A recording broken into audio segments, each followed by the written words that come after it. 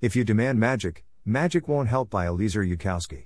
Welcome to the Nonlinear Library, where we use text-to-speech software to convert the best writing from the Rationalist and EA communities into audio. This is If You Demand Magic, Magic Won't Help, published Eliezer Yudkowsky on the AI Alignment Forum. Most witches don't believe in gods. They know that the gods exist, of course. They even deal with them occasionally. But they don't believe in them. They know them too well. It would be like believing in the postman. Terry Pratchett, Witches Abroad. Once upon a time, I was pondering the philosophy of fantasy stories. And before anyone chides me for my failure to understand what fantasy is about, let me say this: I was raised in an SF&F household. I have been reading fantasy stories since I was 5 years old. I occasionally try to write fantasy stories. And I am not the sort of person who tries to write for a genre without pondering its philosophy. Where do you think story ideas come from?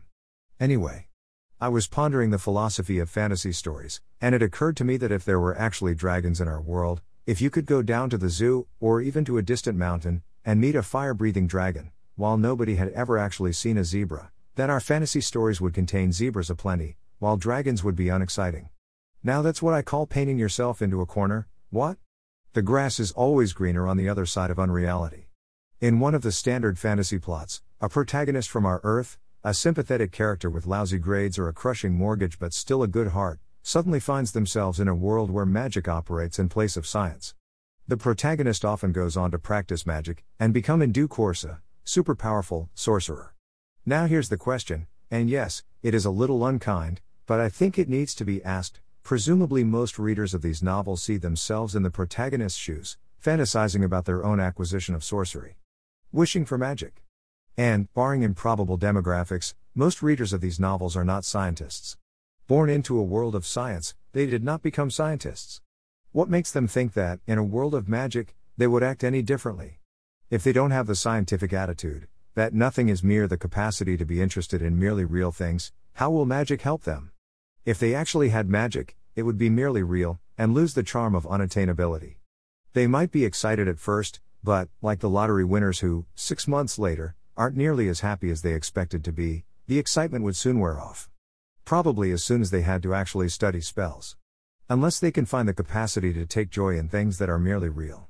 To be just as excited by hang gliding, as riding a dragon, to be as excited by making a light with electricity, as by making a light with magic even if it takes a little study.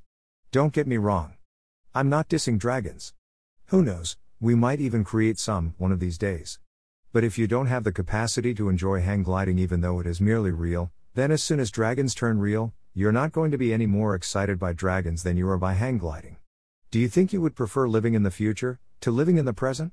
That's a quite understandable preference. Things do seem to be getting better over time. But don't forget that this is the future, relative to the dark ages of 1,000 years earlier. You have opportunities undreamt of even by kings.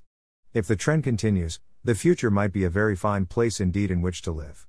But if you do make it to the future, what you find, when you get there, will be another now. If you don't have the basic capacity to enjoy being in a now, if your emotional energy can only go into the future, if you can only hope for a better tomorrow, then no amount of passing time can help you. Yes, in the future there could be a pill that fixes the emotional problem of always looking to the future.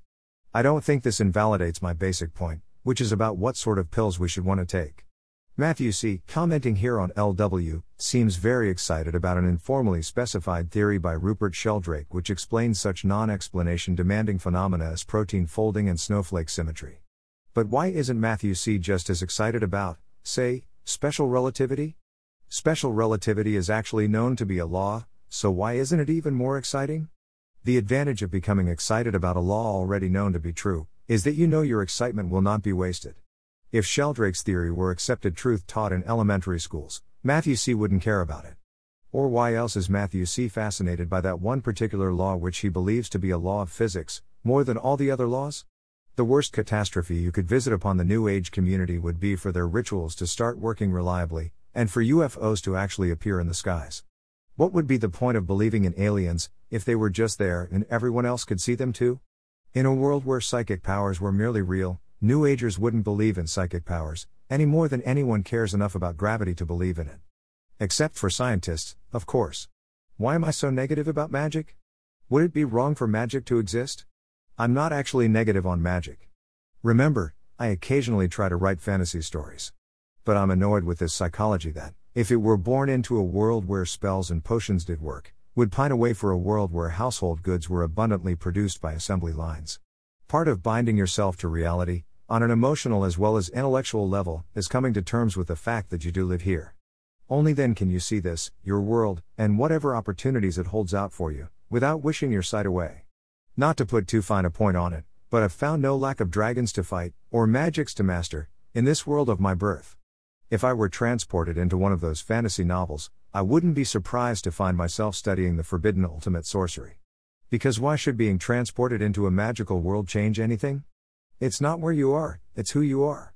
So remember the litany against being transported into an alternate universe.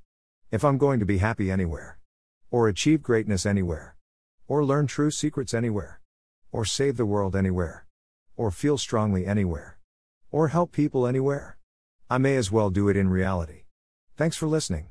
To help us out with the Nonlinear Library or to learn more, please visit nonlinear.org.